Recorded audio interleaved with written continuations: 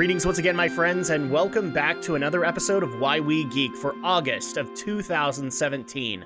I know things are a little late right now, but if you've been following the events on my channel, you'll know exactly why. Or if you've been following the events of the podcast, you'll know exactly why. But we're officially caught up as of right now, at least when I get this up. Welcome to Why We Geek, the show where we take a particular facet of geek culture and just analyze it, show our love for it, show our passion, maybe even talk the negatives. We have done that in the past, but most of the time we're going to be sticking to the positives here. And tonight we have, I'm recording this tonight, sorry. And tonight we have a unusual, or not a game per se, not a movie, not an anime. We have a series of games, which is funny because last month we covered a series of games, which will probably never get an anniversary ever again. But this one is going to be celebrating yet another one. In fact, it's 25th this year. We're a little early on it, but we're going to try and celebrate everything that is Sonic the Hedgehog. And of course, I am not alone. Obviously, I do a panel of 3 usually for these episodes, and we only go for about an hour. But let's go ahead and introduce the panel that I have. First of all, it's basically the Geek News panel because all of these people have shown interest and passion in Sonic the Hedgehog. So first of all, let's introduce Stephen Romney of Studio Ghost, Utah. Romney, how you doing tonight? Aside from, the sniffles. Well, doing fairly well. Kind of getting over a pretty nasty bug that set my own projects back considerably, but luckily I'm on the mend and able to talk again, so I'm able to be here tonight. This is what happens when we speak ill of Castlevania, and that's what, because here's the way that this is going to work in the timeline, is you guys will know that the July episode is Castlevania, and then today is Sonic the Hedgehog. So at that point, we spoke ill of Castlevania, and that's what happened. Unfortunately, Romney inherited Dracula's curse. Well, that and eating the wall chicken probably didn't help. It probably didn't. And also the holy water that lights on fire. Yeah, that didn't help either. Yeah, do not use it as a seasoning. Bad idea. No. It's really not a garnish. It's really not. And of course, we're also being joined by the Shadow Blazer himself, Alex Short. How are you doing tonight, Alex? Because we're going to be talking about a wonderful subject for you. Yeah, I'm quite excited. Technically, we're actually a year late. The 25th anniversary was 2000. Oh, so this is 2016. This would be the 26th? Yes, we're 20. We are 26 years. As of June. As of June. Okay. And just making sure on the days. So yes, we are. Okay. We're celebrating the 26th anniversary. My apologies. See, this is why I brought the Shadow Blazer on. He can figure out all of these Sonic details for me. But so I'm sure we have material that the Shadow Blazer is going to be awesome, or is going to be more than awesome to talk about. And I can't think of a better way to start this than the way I usually do with Why We Geek episodes, and that is your first contact with the Sonic the Hedgehog series and what made you what about that made you come to love it so. And so I've actually, you know what? I usually start these things off, but I'm going to hand it over to what I've actually put in my own videos to be the truly passionate Sonic fan here. So Shadow Blazer, what was your first exposure to the Sonic the Hedgehog series? And then what about it made you just come to love it as much as you do? Well, my first exposure was Sonic the Hedgehog on the Sega Genesis. I don't remember all the exact details because I was still pretty young at that time. I don't know even how old I was back then, probably anywhere from 4 to 6 years old, maybe. Hard to say. I don't remember the exact details where we got it, who got it, because I have an older brother who could also buy video games under his own power. I'm sure by that point I had an older sister. I don't think she was quite old enough to, go out and shop on her own, but we also had parents. Well, $60 was also expensive back in the day, so. Yeah, I mean, adjusted for inflation now, that's quite a bit of money. So, but we had the Sega, we had the Sega Genesis, we also had the Sega Master System, but yeah, we were kind of a Sega family for a while before we got our SNES at some point. And I got it on the Sega Genesis. My sister really did most of the playing at first. I mostly just kind of watched and I observed what she did, and I would pick it up when I could. And I slowly but surely learned how to play it for myself. Okay, so yeah, that's a little interesting. So you let her kind of teach you how to play it, and especially considering when you look at Sonic, it's not necessarily the most advanced of gameplay. All right, it's not like 6 buttons of framework. It's almost as simple as Mario. I would say it's a little bit more complex because you have a speed mechanic too. But you let her do the job. It is very intuitive. So did you? Yeah, absolutely. Did you eventually play Sonic yourself, or did you was your first picking up like Sonic 2 or something? I'm pretty sure it was the original that I picked up and played on my own. When I really kind of got the hang of it. This was decades ago, so everything's really fuzzy, but to the best of my recollection, I can recall playing Sonic the Hedgehog, then playing Sonic the Hedgehog 2 in that particular order. Do you remember by chance what exactly drew you in to watch it? Was it just it was colorful, or that it looked fun, or anything like that? I'm sure it was. It's bright, it's flashy, it's a video game. I was young, so video games were interesting to me. And again, just watching my older sister play it, because she and I would always play video games together, or I would just watch her play video games from time to time. I was always around video games with her usually in the proximity, so it's just sort of like she plays it, I'm gonna play it. Okay. I guess I'll go next on that one. My first exposure to Sonic the Hedgehog was a little bit later than the original. I actually didn't get my first access to Sonic the Hedgehog until Sonic 2. And the reason we didn't was because way back when, how many people actually remember this point? Blockbuster Video or a couple of other rental stores wouldn't just let you rent games, they would let you rent consoles. And in particular, we didn't go the Blockbuster route because it was expensive. It was expensive as hell. You actually had to put a credit card down, so just in case you damaged the console, you paid for it, kind of thing. So we went to a little mom and pop shop right next to Blockbuster called Gamer's Edge, and they didn't necessarily put the credit down, but you did have to pay a little bit more to rent the system. And that was actually a really great way for us to get access to not only the Sega Genesis at the time, but also the TurboGrafx 16. Because we actually played a lot of that too. We played the Sega CD that way. We played the TurboGrafx CD that way as well. And my first exposure was Sonic 2 when we rented the Sega Genesis, and they had a bundle going on at that time where if you purchased it, you got Sonic 2. You purchased Sonic 2, but you also got Sonic 1 for free. And so we played Sonic 2, and our family absolutely loved it, and that in turn led to us getting Sonic 1 as well, and then we just I got immersed in the series. My older siblings kind of trailed off. They were gone after about 3. And the thing that obviously brought me in was, to me, at least in my perception as a kid, it was Mario Advanced. Because it wasn't just Mario, because you did mess around with platforms, but you were doing it faster. And to me, for some weird reason, that clicked as, this is Mario hard mode. And so at that point, I became like this diehard Sonic fan and never touched Mario for a long, long while, because I was going to play the hardcore console, right? I was going to play the advanced console, and I knew that I was a good gamer because I could master Sonic the Hedgehog 2. Alex is flabbergasted at this point. He's never heard the story. But that's no, what I haven't. I'm surprised. That's basically what happened. And people will notice over this show that young Drac compared to old Drac was, well, off in his own little world. Let's just put it that way.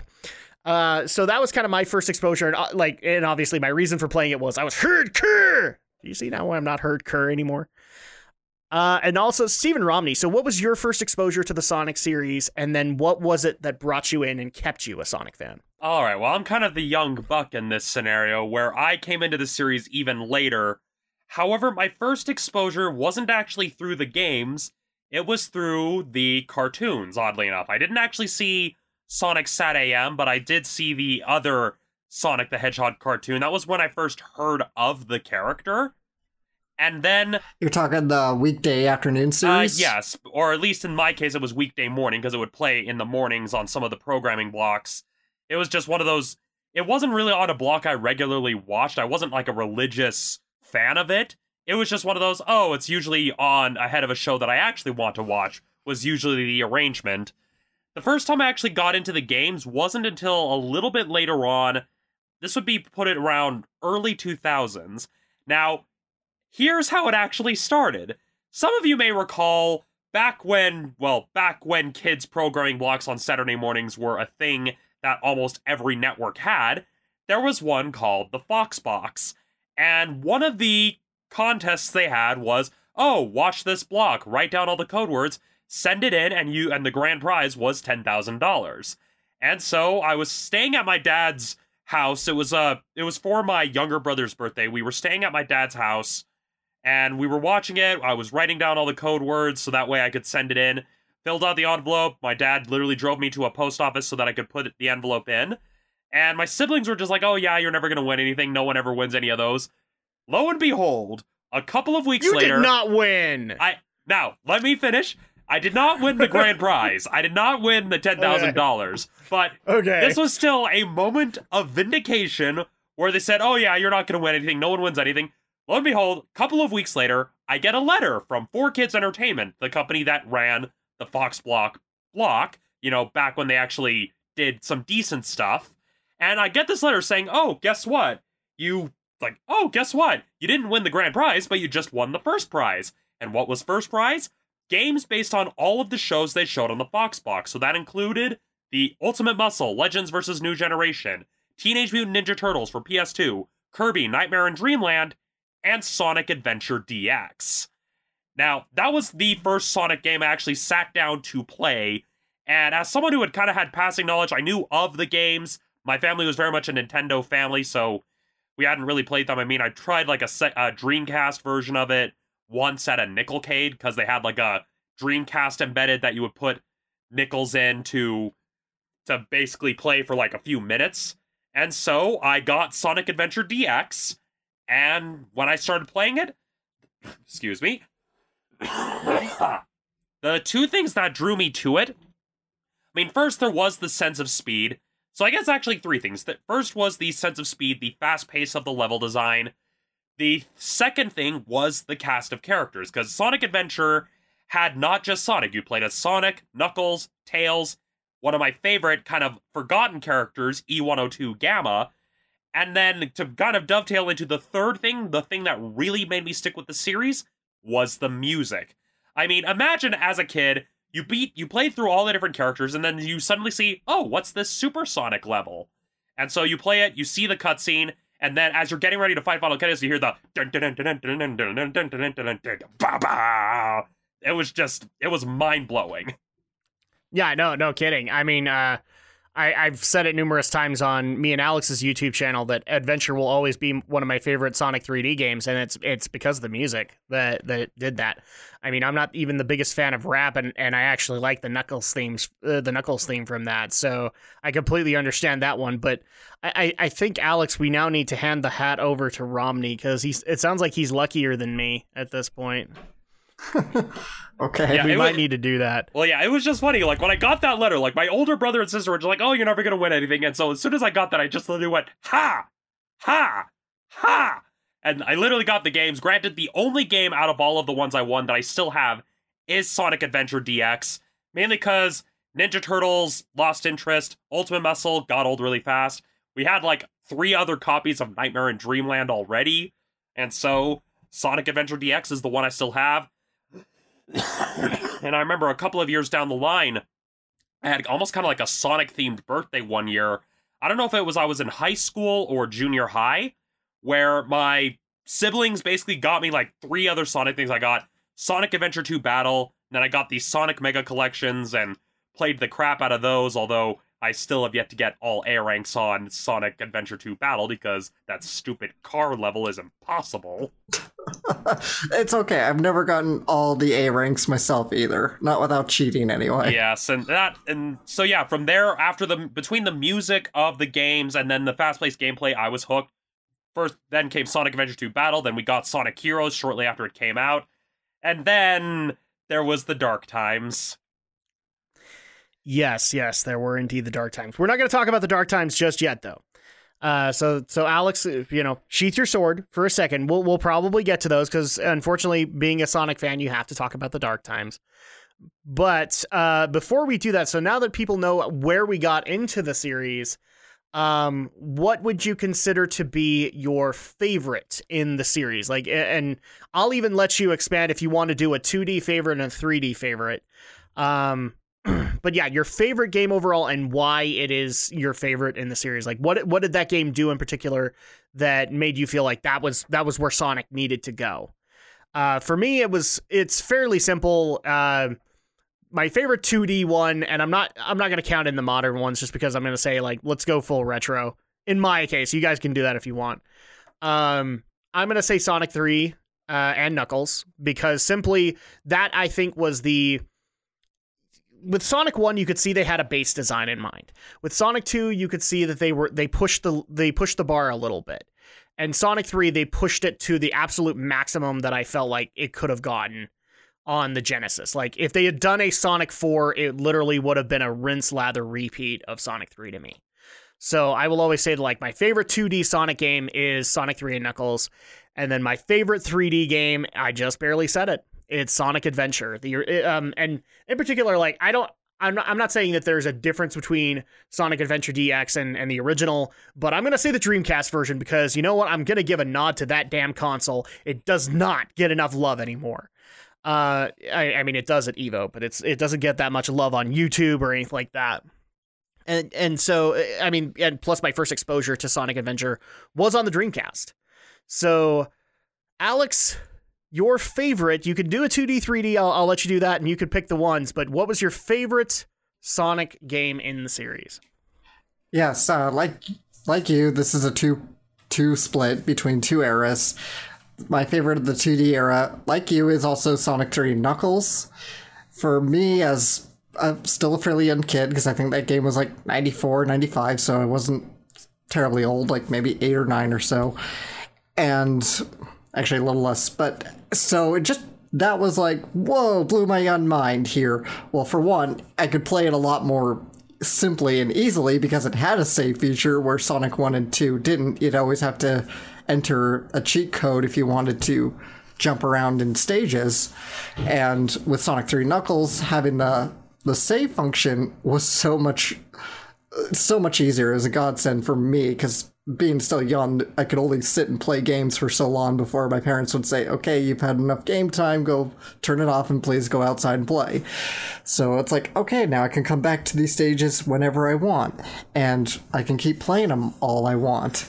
So, and just seeing like the sort of first basic attempts of kind of storytelling in a very basic platform game, because even though we had a SNES, I'm pretty sure by this time, we didn't have any, like, the RPGs, so the idea of storytelling in video games to me was mind-blowing, and it was so groundbreaking and amazing. I've just never seen anything like it because I hadn't seen most of the games we had were, we had maybe like F-Zero, I think we had Super Mario World, we didn't have many games, so then most of them were like platforming games or like old 8-bit era retro games. Like I know we had like Wonder Boy 3 on Sega Master System, so I was mostly a platform guy, and so Sonic 3 Knuckles was the one to really expand my mind a little bit. And now into the 3D era, Sonic Adventure 2 still is to date my very favorite of all the 3D games.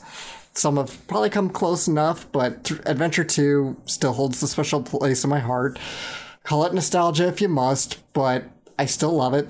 I still love every facet of it. I love the treasure hunting stages. Most people don't. I love the mech stages. Most people don't. I love the rock soundtrack. I love the Knuckles rap soundtrack a little bit, too. Mostly it's a lot of the rock, the techno, just everything about it is such a fun game. The story is a little cheesy and simple, but that's, again, part of the appeal and charm to me of that game. It's simple, but it's just a rocking, pardon the pun there, adventure. I think you need to live and learn from your mistakes here, Alex. And I'll hang on the edge of tomorrow. Yes. Okay, now that we've had that corny moment and we made Romney giggle, Romney, your favorite in the Sonic the Hedgehog franchise? Yes, well, unlike the other two, I'm not really going to do a 2D, 3D since my exposure was primarily with the 3D games. And while Adventure does hold a place in my heart for a lot of nostalgia, it had a lot of good storytelling moments, at least to me, in terms of how games could tell its story. In terms of the game that, between all the Sonic games I've played, in terms of the ones that I would actually like to pick up and play when bored, that would have to go to Sonic Heroes. Now, I know the game itself isn't perfect, it does have its flaws, but in terms of actually trying to find a new direction, a way to experiment with the platforming layout, especially with the team switching mechanic between speed, power, and flight, I thought that was actually a pretty cool mechanic. Some levels didn't utilize it very well, but others, they did a fairly good job. And it made it, especially for the PvP battles, it made for some interesting strategy where there would be the initial temptation to try to match flight with flight or match power with power, but then you kind of, my brothers and I, as we played the multiplayer mode, we kind of found almost this rock paper scissors methodology that was programmed into the versus mode, where you could kind of figure out which formation could take out which. So, for example, speed formation actually is really good against flight, whereas power kind of beats speed. Flight, good against power, but weak against speed, and then power, good against speed, weak against flight. We kind of discovered that strategy to it that actually made it kind of fun and made it so that you couldn't just stick with one formation to actually get through. And again, it has its problems, especially with some levels with really bad camera, but that's still kind of one of my favorite games where it kind of streamlines a few things. It does away with some of the fluff. I mean, yeah, I know some people like the world exploration from Sonic Adventure, and I know people love the Chao Gardens, but honestly, I kind of like the fact that Heroes didn't have the Chao Gardens. I like they kind of kept it more like a level-based structure, because it made it a lot easier to pick up and play, a lot easier to jump back into, especially when you were away from it for a while, and not having to go back and see the bulging eyes of the Chaos that you've neglected for who knows how many years. You know, that's actually one of the strengths I put of Adventure 2 over Adventure, because Adventure had the hub world, but Adventure 2 just had the straight level-to-level progression and the stage select map. See, and I don't give any credit to the Chaos because I never did them. How could you not love the Chao? Didn't you ever have a Tamagotchi pet? Yeah, they died. Exactly. You're talking to the guy who had way too much ADD to be able to maintain stuff like that. This is why early on in my life I got a puppy, and the puppy was taken away about a year later because it's like, you know, you're supposed to be taking care of this puppy and you really aren't. It's not that I didn't love the puppy, it's that I had the ADD moment and I would neglect a lot. So it's one of those hard lessons that we've learned early on. Thankfully, I'm not that bad anymore. But yeah, I think we've actually gone over this on Draken Shadow. I appreciate the Chaos in one regard, in the fact that when the Dreamcast version was out, because of the Chaos is why we got the, I can't ever remember it, but it was the VMU. It was the Dreamcast equivalent of the of the memory card. And so at that point, you actually could get... it was like Vimeo or something like that. VMU. Yeah, where you could actually link it into the controller and you could actually do Chao Garden stuff with that. I always felt like that was a cool, awesome piece of technology. And on the Dreamcast, I think Adventure and Adventure 2 were the only ones that ever utilized it. Aside from the fact that these memory cards could actually, like, they could store memory like via pages, and so you could actually do it that way too. So I'll always appreciate that technical innovation, but, well, especially as a teenager, anything involving side questing, if it wasn't in an RPG, I wasn't doing it. And if it didn't give me, well, Alex or Romney will get the reference, but you won't. If it didn't give me Knights of the Round level power, then I didn't care. So that's kind of the difference there. And for those who actually got the reference, you get a gold star. And a cookie. So with the best, it's one of those things where I wish we didn't have to bring this stuff up, but Sonic, unlike Mario, has had a lot of fumbles in its lifespan.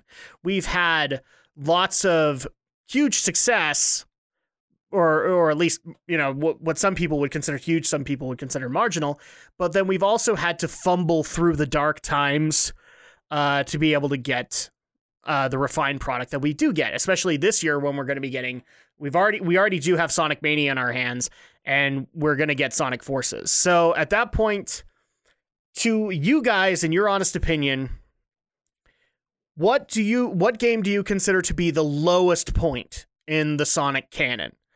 And it can be anything really. Unlike the best, I'm not going to keep this to a 2D, 3D kind of thing, because I think we're all pretty much in agreement. Romney can't speak, but I mean, me and Alex will just sit there and go, I can't think of a 2D game because, there really isn't one there. But where is the worst point in the Sonic canon for you, and why was it the worst point? And hopefully, if they fixed it, you can let people know on that one. And I'm going to go ahead and let Alex start on this one, because I have a feeling that he's going to have some insight. I mean, obvious answer is obvious here, because it is, yes, Sonic the Hedgehog 2006, because that game is just an unequivocal mess of a game. I know there is Sonic Boom Rise of Lyric. Well, Rise of Lyric's worst sin is just being really, really boring. And Sonic 06 is actually just fundamentally broken. I love that concept. You'll forgive its brokenness, but it's boring. Yeah, it's just dull.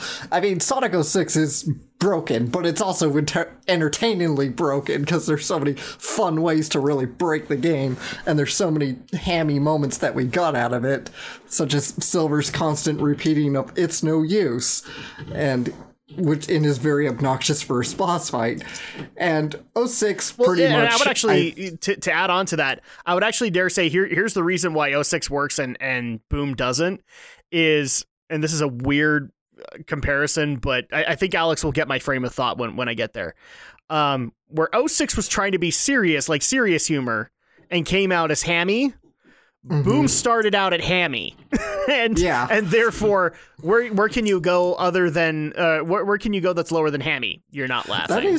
That is really true, because Boom tries to be very self-referential, tongue-in-cheek about itself, which is very much to its detriment, because that's really what it relies on so much.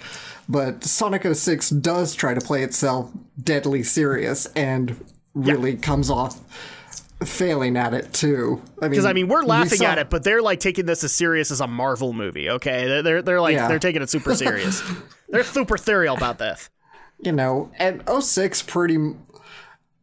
I don't want to say it is the reason the adventure style is dead, but it is kind of the last game to really utilize the adventure style of gameplay. Essentially, the multiple characters interacting with each other, the cross styles of gameplay, treasure hunting, and speed stages, and of course a hub world harkening back to adventure, where pretty much every game since Sonic Unleashed has used the format laid down by Unleashed. So I'm gonna preface what Alex just barely said with this, that we know of, because again, Forces isn't out yet, so we don't we have assumptions on what it's gonna be like, but we don't know that yet.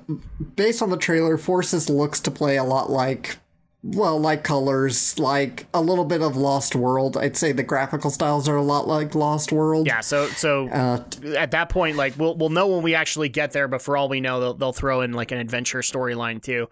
And I don't want to immediately assume that this is where they're going just because based of trailers, because sometimes we do get thrown left hooks, and Sega is one of the companies that does it. Yeah, that is true. So, I mean, if I could think of like a slight dishonorable mention, I wouldn't even constitute this as a really bad game per se, but there is Sonic 2 on the Game Gear / Master System. Again, I don't think it's particularly a bad game, it's just really stupidly hard.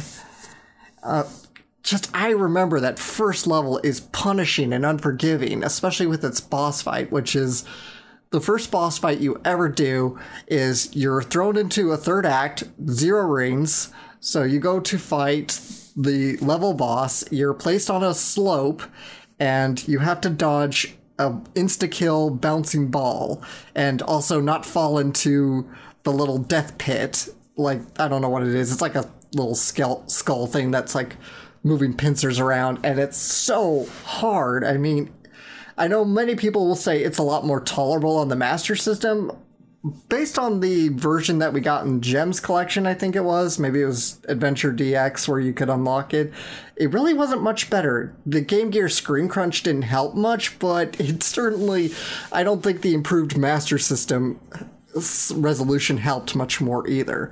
But again, I don't think Sonic 2 Game Gear is particularly bad, just a bit of an outlier black sheep. I think it has a really underrated soundtrack, though, as far as 8-bit Sonic music goes. It's a really great 8-bit soundtrack for our Sonic game. All right. So you say this is not so much a dishonorable mention, so the official dishonorable mention would be Sonic Boom. Yes. Yeah, probably. For me, the worst point that I've actually come across in Sonic canon, well, it's got to be a tie a little bit, because I really, like, when I played this game, I saw Sonic 06 in the wind and saw that this was where they were probably going to go. And I know Alex is going to get mad at me for saying this, but my low point was Shadow the Hedgehog, and then eventually, and this is why I'm tying it, eventually graduated to Sonic 2006. I'm so glad you bought that off of me. Oh, wait, you didn't buy that off of me. It wasn't worth a dime. You just gave it to me. Yep, I just gave it to you. I said, get it out of my house. And the reason I say that is just because if you look at the way that the storytelling was going for Shadow the Hedgehog, you could kind of see Sonic 06 in the wind, where they were going a more serious angle, but they didn't realize what they were actually given here. I mean, the way I know how to explain it back in the day, it was like, to me, in my logic, it's like trying to write Mario in the middle of New York City. Oh, wait, that's happening later this year. I guess I've already determined that Super Mario Odyssey will be bad. But no, it was trying to take itself way too seriously. And Sonic has been serious in the past, but it's always had that referential, happy-go-lucky kind of nature that's about as flippant as the Hedgehog himself. So yeah. At that point, that's why I'm saying, like, with Shadow the Hedgehog and the way it was written, you could literally see Sonic 06 happening. Yeah. You could. Especially considering how it's not too much of a jump. Yeah, especially considering how they backpedaled on what I thought was a pretty good plot twist. I mean, because again, it was another Christmas present when I got Shadow the Hedgehog, and I thought the plot twist of, the Shadow we've been playing is an android created by Eggman. I thought, that's actually a really good plot twist. Completely undone by the last story because, oh no, it's actually really Shadow. And I'm just like, you didn't even have the balls, Sega. You didn't even have the balls. Yeah. I even saw that ending. I'm like, oh, wait, this is a whole new twist on Metal Sonic. This is amazing. And then, no. Okay, yeah, I won't. Shadow the Hedgehog might constitute a guilty pleasure for me. I still will defend the game to an extent. I'll definitely agree. The writing is awful because it's trying to tie up a lot of loose ends from Adventure 2, but in the process just ends up opening way more plot holes than it needs to be. But I still found the game relatively enjoyable. Because it uses the health bar mechanics from Sonic Heroes there, so I like the gun mechanics because you really made a lot of quick work of the bosses. I liked the whole Chaos Blast and Chaos Boost, especially the Chaos Boost because it would propel you through the stage, but at the same time, it would never be so low as to drop you over a bottomless pit or anything dumb like that. No, that came later in Sonic 06. Yeah. That came later, but the Chaos whatever it was called, jeez. You can tell I haven't played the game in a while. It's right, where it would speed you along through the Chaos stage. Control. I always found that really fun. Yeah. Yeah, it was the Chaos Control, you're right. So that was always fun, and again, it always stopped you right where it needed to. It never threw you into an enemy. It never dropped you over a pit. So it was always a great way to make quick work of certain stages. But Shadow has flaws, but I still think 06 handles everything a lot worse because 06 is a bad story and, well, very broken, bad gameplay. Yeah, and that's why I'm saying, like, with the writing, you could easily see Sonic 06 in the wind. From Shadow the Hedgehog. I know that I'm trying to remember, did Heroes come out before Shadow? Yeah, Heroes was before Shadow. So then at that point, then we had the writing just kind of go downhill from there, and unfortunately, I would actually dare say, and we've we've debated this numerous times, Alex, but I like, aside from gems here and there, I don't think the writing really has recovered. It's branched off into new and interesting paths, but it hasn't necessarily recovered. Romney, what would you consider to be your worst point in the Sonic universe? Well, aside from the obvious that's already been thoroughly shellacked by Alex, I'm actually trying to rack my brain to think if there was like a close second, because again, 06 was the start of the dark times. It was also an unfortunate casualty of what I like to call the year that Nintendo ruined Christmas. Because, again, I've told this story in passing before, but this was the Christmas where nobody came out looking good, and it all started because of Nintendo's practice of creating a shortage of Wiis, and in a bid to keep the Xbox 360, my older brother begged us to go into the GameStop and find one game that we would try to play on the Xbox, so that way we would actually keep it instead of returning it or selling it. And one of the game that my younger brother chose, we both chose Sega games, oddly enough. I chose Phantasy Star Universe, and he chose Sonic 06.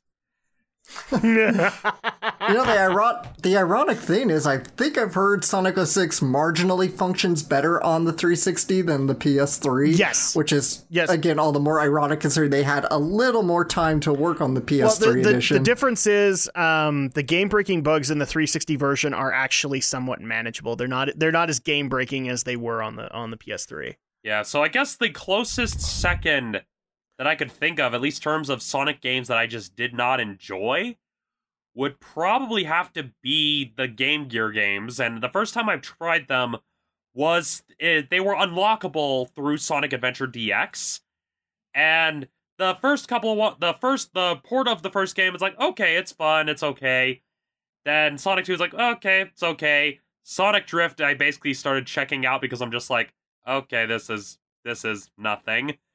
And then came Sonic Labyrinth, which was, okay, you have Sonic no longer able to run fast. Okay. Yes. And so... Yeah, basically, if people have never played Sonic Labyrinth before, think of a very, very, very, very early concept for Sonic 3D Blast. That's what Labyrinth is. Not really. Labyrinth, I don't know how to describe Labyrinth, really. Maybe a little... I think Labyrinth's a little more proto Super Monkey Ball. It's that too. Because you're always more having to spin around. You're having to spin around the stage as opposed to Sonic 3D Blast, which is a really awkward isometric attempt at a platformer. Also, I'd put that in the guilty pleasure sector. Well, I would say Labyrinth is compared to that because of the isometric view. And yeah, where they initially experimented with that.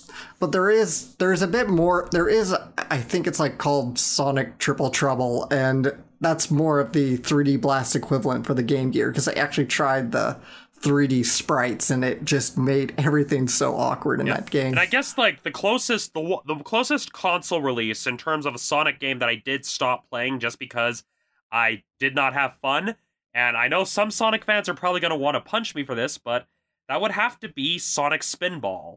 I mean, it sounds like a cool idea, a pinball-based game themed around Sonic the Hedgehog, but the part that kept getting me was the way you had to launch yourself, where it's a case of, oh, we're going to have you control Sonic like you would in the normal games, and then you have to jump into the pinball thing. In my mind, I'm just thinking, just have it start like a normal pinball machine. I mean, especially just given just how impossible it was to beat that dang first level. I mean, first you have to hit these bumpers and just okay, so is the goal to rack up points? Is the goal to get the Chaos Emerald? You're not giving me enough to work here, game. I mean, yeah, it's pinball, it's fun, but what is the point? What am I after? Is it points? Is it the Emerald? I don't know. That game is unforgiving. Sonic Spinball to me is and this may sound very narrow-minded, but it is the sole reason why whenever a video game franchise will have a pinball game come out, I will never ever play it. If there is a video game series based pinball machine, I will never ever go near it. In fact, I almost get this hatred, I want to go pummel the crap out of it. And it's all because of freaking Sonic Spinball. I tried so hard in that game to beat it, and I eventually just so here's another interesting story. I got kicked out of a GameStop once, And the reason I got kicked out was because this hatred happened when I saw Metroid Prime Pinball for the first time. And I was a teenager, so you guys might have to forgive me on this, but I saw the game and I literally okay, this is back when GameStop, they didn't put the cartridges or the discs in the covers that were out on the sales floor, right? So you got to realize I didn't do any damage, but I got so mad that I picked that thing up and I just beat the living crap out of that cover. I beat it senseless. I'm kind of surprised that my hands didn't bleed from how many times I punched this thing. And eventually I didn't get kicked out, but the employee literally looked me in the eye and said, "You need to leave, kid." You know, I got that look that you get you've done enough, you know? And eventually I left, and I actually remember not going back to that GameStop for a good 6 months, which was my my local one at the time, not the one you're thinking of, Alex, but my local one at the time, because I didn't want to go back and have that incident again. Pardon the phrase here, but it ignited in me a real primal rage. So, thanks, Sonic Spinball. How many game stores have you been banned from at this point? 2. Both are GameStops. So it's not necessarily that I got shoot out by that one guy, and then I got kicked out, but more I walked out because it was, again, the whole... I think I've told this story on the podcast before, but for a long time I wasn't going to GameStops anymore, because when I went over to pick up my copy of Final Fantasy 12 and I was excited for it, I had that one guy who was trying to, because I think it was Vice City, or it was a Grand Theft Auto game that had come out around the time of Final Fantasy 12, and this guy was trying to shove that down my throat, enough so that he actually called me, he said I wasn't a gamer because I was playing this namby-pamby Final Fantasy game and not real men's games like Grand Theft Auto.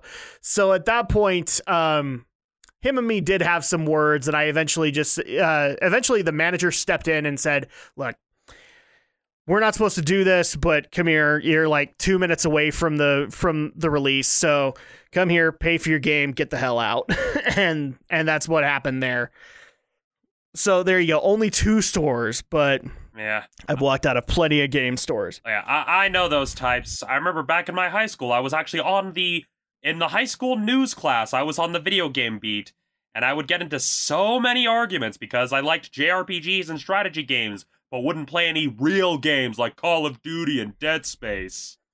Yeah, stupid. exactly, and that always frustrated me for the longest time. I actually would, my best friend actually worked at a game peddler, and he would get that crowd a lot, and I'd be the guy, if I was coming to visit, he would be like, "Oh no, don't come and visit," because I'd have arguments with these guys, and I would have no issue saying that I had arguments with them. And actually, no, that would be the technical third kicking out, because his boss came in one day and he kicked me out of the store. So there you go. Yeah, that happened.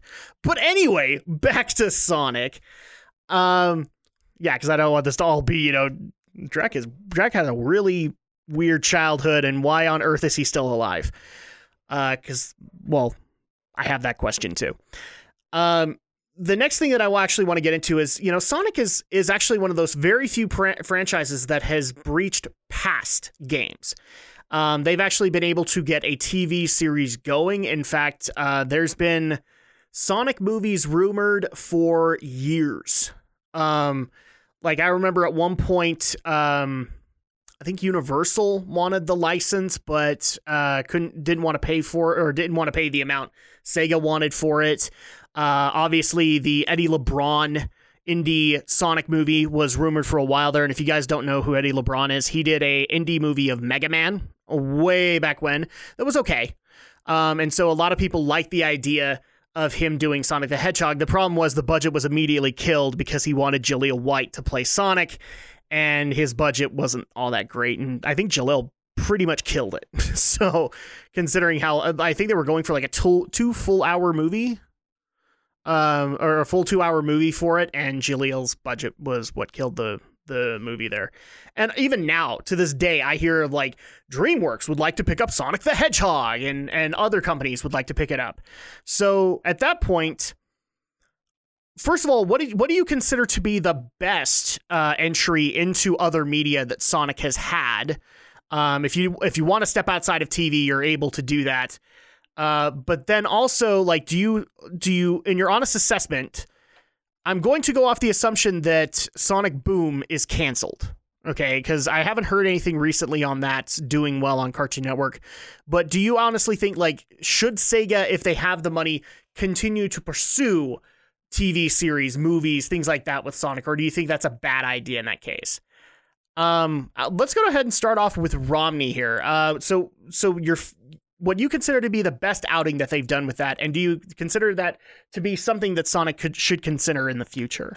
Well, to answer the second part first, to be honest, the forays into other media are probably the things that are keeping Sonic as a franchise alive, because even when you had the various bad games, some of these other outings, because I mean, between the TV shows like Sonic SatAM, Adventures of Sonic the Hedgehog, Sonic X, Sonic Boom, out of all of them, I think the best iteration outside of games is probably the comics. Now, granted, the comics, they're a bit inaccessible. They do have a great deal of lore you have to kind of wade through.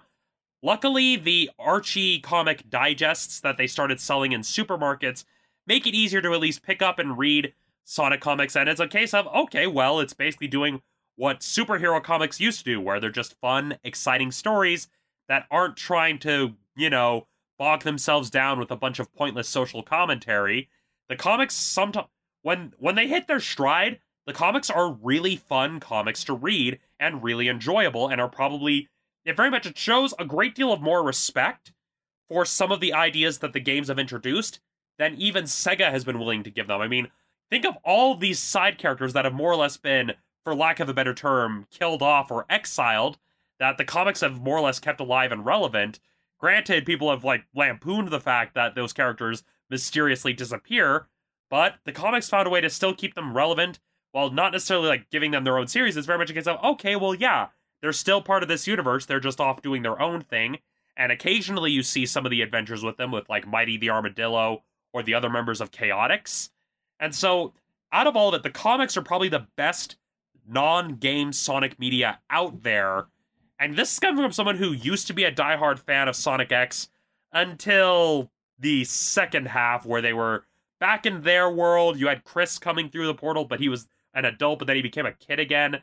That was where the series started going downhill in that regard. So, the best non-game media outing for Sonic has to be the comics. Yeah, I completely neglected to mention the Archie comics run. I mean, for crying out loud, you can actually say that not only was Archie able to keep Sonic relevant all of these years, but also Mega Man to an extent, because, I mean, Capcom's never doing anything with that franchise, and the recognition that the Archie run has gotten, including the merger that they did, because I think it was Sonic meets Mega Man. Yeah, that was amazing to be able to see. Well, yeah, because they did Worlds Collide, and then there was a sequel series to that as well. I don't know what the sequel one was called, but I know, the first one was called Worlds Collide, which was basically, well, it basically took what would basically be a video game story, the villains of both Mega Man and Sonic teaming up to take over the world, and, well, Sonic and Mega Man having to team up to face said baddies. It's something that you could see as a game. They just said, well, we're not game developers, so we'll do it as a comic.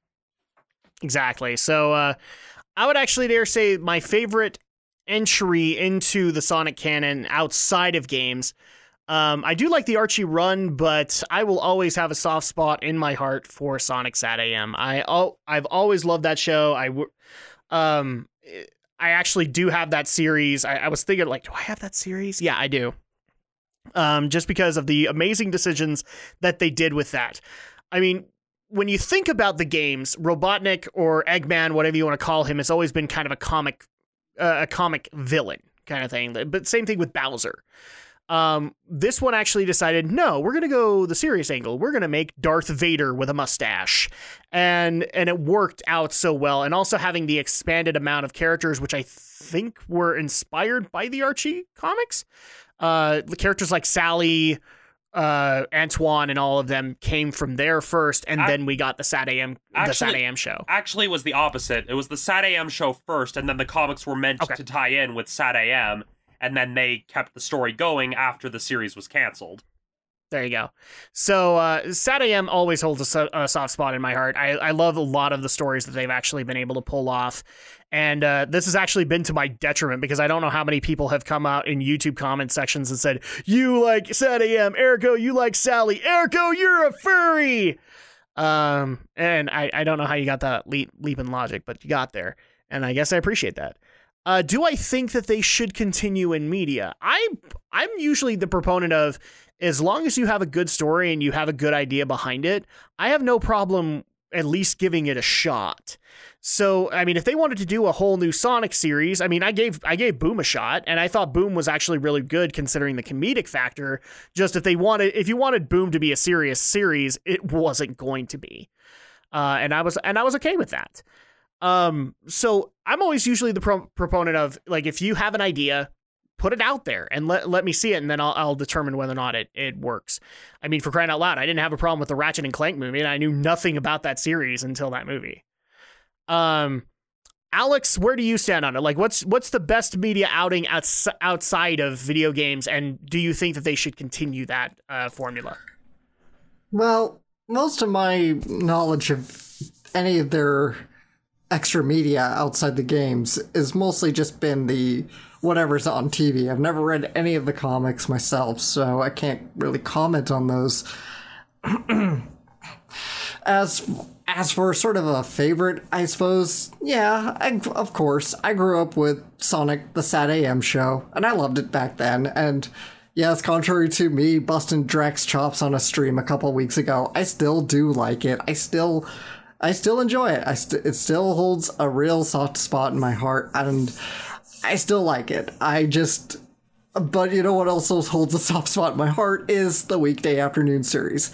Chalk it up to nostalgia, chalk it up to rose-tinted glasses, all you want. I still like it. It's still, again, another soft spot in my heart. It's sort of, I don't know the best way to describe it, really, but it's just sort of like you get the two dynamics. You get the fun one, and then you get the serious one, and it's I don't know, match made in heaven, I suppose. It's just because they're different shows and they're different times, and it's like neither one is stepping on each other's toes, so whatever. And I always I like to equate the weekday afternoon series to basically it's Sonic meets Bugs Bunny, because it's a lot of the same style of humor, it's a lot of the same kind of situations almost. And so that's why I really like it, because I did grow up quite a bit with like Looney Tune cartoons, Merry Medleys in the early mornings before having to go off to school. I would say it's more along the lines of like Wile E. Coyote and Roadrunner, because they like doing Coyote, that kind Roadrunner, absolutely. They like kind of doing that storyline. That too, yeah. Just so a bit of those. So it just kind of reminds me of old Looney Tunes that I would watch before school, even though I think I was watching Sonic weekday afternoons as like a preschooler. So, there you go. If he only waited a half hour longer, he would have gotten the exposure to Samurai Pizza Cats. Maybe. I don't remember. Like, that's the problem. When you're such a little kid, you're just on a all over the place kind of schedule. So, as to should they really continue, I say yeah. I really think just sticking their guns to animation is always their best bet. I'd like to see another sort of run at basing something on the comics. I always wondered why we never got Knuckles in the Sad AM show. I was like, when are we going to get Knuckles? When are we going to get Knuckles? Of course, I'm too young to know that, sorry, the show's canceled. You're never going to get Knuckles in the Sad AM show. No, they saved him for Sonic Underground, which... Yeah. Which, I gotta say, the ROM hacks based on Sonic Underground aren't too bad. Yeah, and I'll say this. As a concept, Underground has a good idea, but if you're going to make a show with music being the major component, you gotta make sure the songs actually sound good. Yeah. Yeah. Yeah, absolutely. So we've covered all that, and actually we're running out of time a little bit, and I don't want to necessarily go too long, but the best way to kind of wrap up the podcast, at least for Sonic, is that, first of all, I have a feeling we're all on this panel hoping that we don't see the end of Sonic the Hedgehog anytime soon. We don't see, like, you know, that one big failure that drags Sega down with it. kind of thing. We really don't want to see that happen. However, we have to acknowledge the good and the bad. Now, we do already have Sonic Mania in our hands. I don't know if every single one of us has played it. I haven't yet. Yeah, so me and Alex can attest that, like, this is a step in the right direction. But we also have Sonic Forces, and we don't necessarily know what's in the future for Sonic the Hedgehog. And so at that point, if you were so the way I'm gonna put this is, do you have hope for where Sonic the Hedgehog is going in the future? Do you hope to be able to see it as an awesome franchise that continues on for as long as it can possibly go? And if you were in the boardroom when they make decisions for a brand new Sonic game, what would be that number one thing you think they need to do to bring Sonic back to his heyday? And I think we got to start off with the expert here. So, Alex, if you were in the boardroom, what would be that one thing you would tell them that they absolutely need to do to bring Sonic back from the grave? Oh, good luck, because our fan base is so divisive at this point. I'm not sure that we'll ever be able to... The fan base is never going to agree with you on what you pick. Yes. Even the people who agree with you are immediately going to say, well, that's not how I would want to do it. So you're free on this one. We're giving you the free pass. Yeah. So, as terms of personal preference, I'm going to join a chorus, even though people will be like, ha, you were so dumb. But yes, I do want a true, proper Adventure 3. With this back to the old similar gameplay style. Even though I don't hate the boost to win formula entirely, I don't hate a lot of the mechanics set by Unleashed, but I do just kind of miss some of the old adventure mechanics. I'd love to make a game similar to Adventure 2, back to the kind of old rock soundtracks. I mean, we've still had some rock splattered here and there, but I feel like a lot of it's been replaced by more standard MIDI orchestral, synth orchestral type music, or auto-tuned cash songs. So I'd like to just see that kind of go back to the proper Adventures formula. And I'm not saying it has to be exactly like it, right? I wouldn't mind like shaking up some of the gameplay elements. It doesn't have to be treasure hunting and mech stages all over again, or God forbid fishing again, but just sort of, again, in that style, the multiple characters converge onto one grand story where you become Supersonic and take down the ultimate evil once till the next adventure. Okay. For me, it's fairly simple. I mean, I've always said that this way, but I'm going to add an extra little bit here because I can solve it for you too. And that is, I've always, like, I'm not going to get into the whole character argument because the way that I'm assuming on this angle is like you can solve this by doing this. Is level design. Level design has always been kind of an issue when it comes to Sonic the Hedgehog, especially when we made the transition to 3D. I would actually dare say like very few game franchises have made a clean break to 3D. All of them have had issues, but a lot of them have moved past those issues and been better. Mario's been able to do that. Sonic, not so much. Sonic has still had some hiccups here and there in their level design. So I would constantly be hammering the whole level design thing, learn how to do level design, learn how to do 3D level design, 2D, all of that stuff so that we know how to make these right. And my solution is very simple. You have a bunch of indie developers who are making ROM hacks and fan games right now that are amazing at level design. You want to know how I know that? Sonic Mania. Sonic Mania was made by one of these guys, and he got hired by Sega to do remakes and all that fun stuff. So there's your solution. If you want to have ideal level design, bring in these guys who have made these awesome levels, and that's going to be the way to be able to keep Sonic going, I think both in 2D as well as 3D. And here's the thing. I think if they actually do fix that concept, Alex, you might get it, Adventure 3, and maybe even an Adventure 4, if they can actually make that work. If they can finally make that smooth transition into 3D. Romney, to wrap things up, if you were in the boardroom at Sega, what would be the first thing that you would say that they could do to reinvigorate the Sonic franchise? Well, aside from making sure they set aside enough time for quality assurance, because that would be the first suggestion, is make sure you get all the bugs worked out before you ship it out the door. I think this is a given, yes. Yes, and especially with the camera, because we've all have encountered the demon of bad camera angles in one way, shape, or form when it comes to Sonic. But In fact, you know what? Gaming industry, quality assurance. Look it up. yeah. And so the two big things for me, like, firstly, the music. You gotta make sure the music is good, because again, the Sonic franchise, even the bad games, had really good music. Even 06 still had really good music. And so that's the first important thing, is making sure you have really good, really catchy music, because the Hollywood style fake score thing, that's not memorable. It's just boring. And the second thing, and it reminds me of the main thing that I liked about Sonic Adventure, and if they were to try to do an Adventure 3, here's the main thing that they kind of need to remember. You don't necessarily need to have it where all of the stories are fully interconnected in the sense that one character's plotline directly affects another. You just have it where things intersect. And again, one of the reasons why E102 Gamma is one of my favorite characters from Adventure is because you had most of the other characters that are like telling these very like happy, like action-packed sort of stories, but then you have this character come along whose story is a great deal more somber. It's almost self-reflective. It's a lot darker, but it's darker done right, where it's not like, oh, we're gonna do Grimdor like Shadow the Hedgehog. It's literally, oh, one of Eggman's robots has become aware of itself and is basically aware of what's powering the robots. So he's basically like, okay, my mission now is to destroy all these other robots in this series so that I can free the other members of my family. And it doesn't explicitly state it.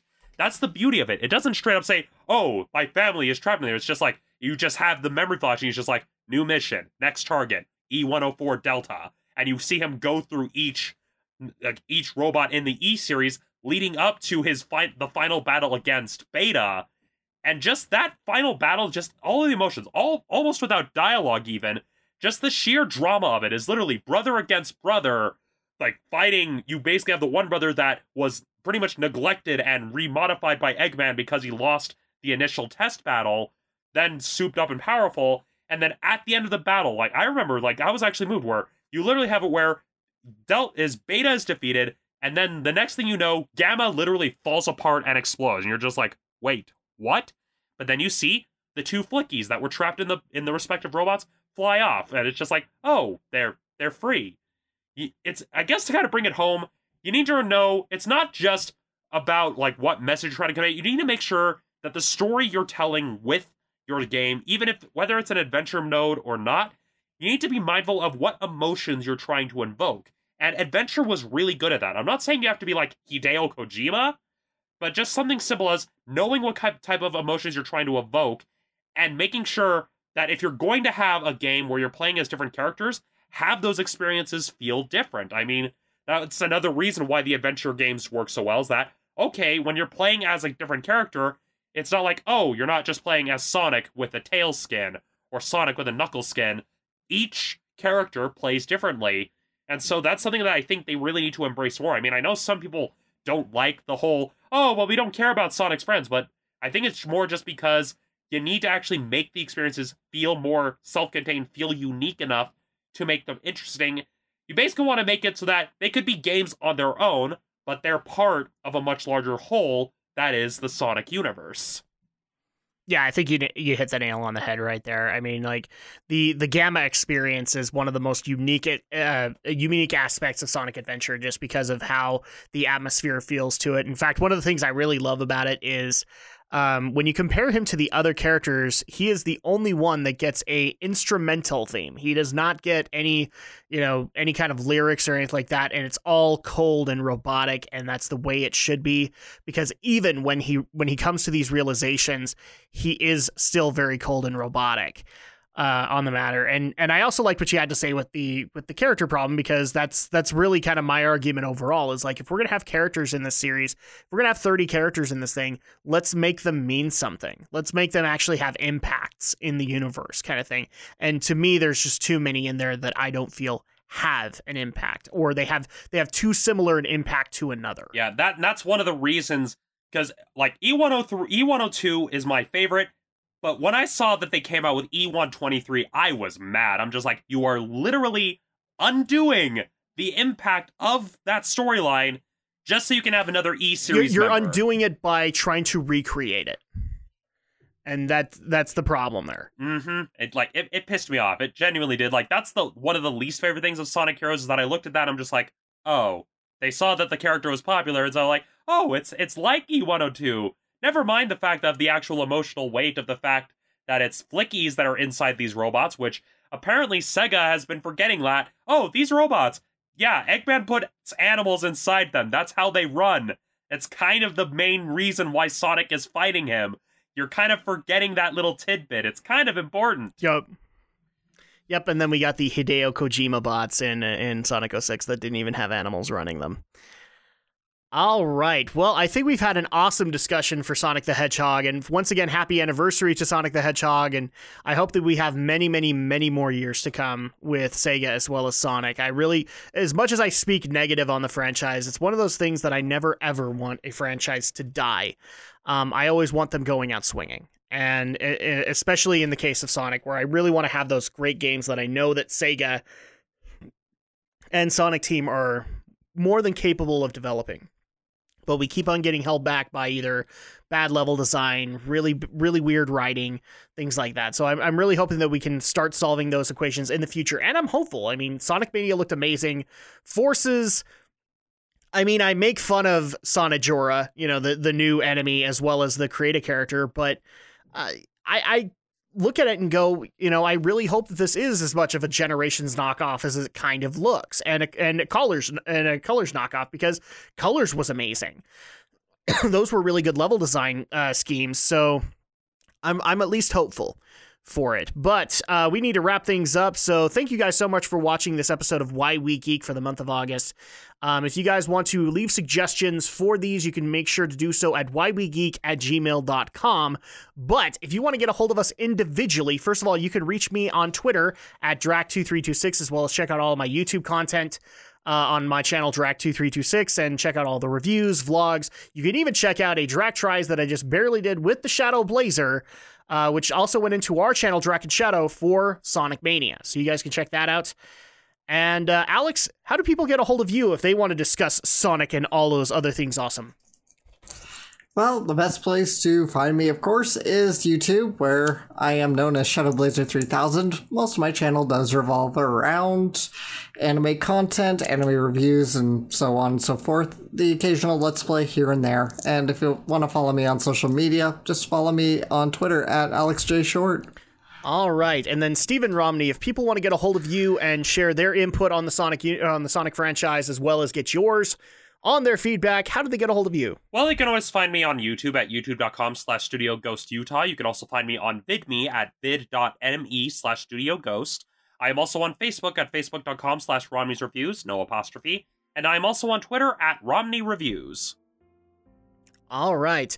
And once again, thank you guys so much for coming in and enjoying this, another great episode of Why We Geek. And you guys can stay tuned for the next episode of September, where unfortunately you guys are going to have to wait until it actually comes out before you see what it's about. So thank you guys again so much for continuing to like, comment, subscribe to our individual channels, as well as contributing to this podcast, because I know it's been a really great hit with you guys, and I hope to continue it on in the future. But till then, till September, we'll see you guys next time for more Why We Geek.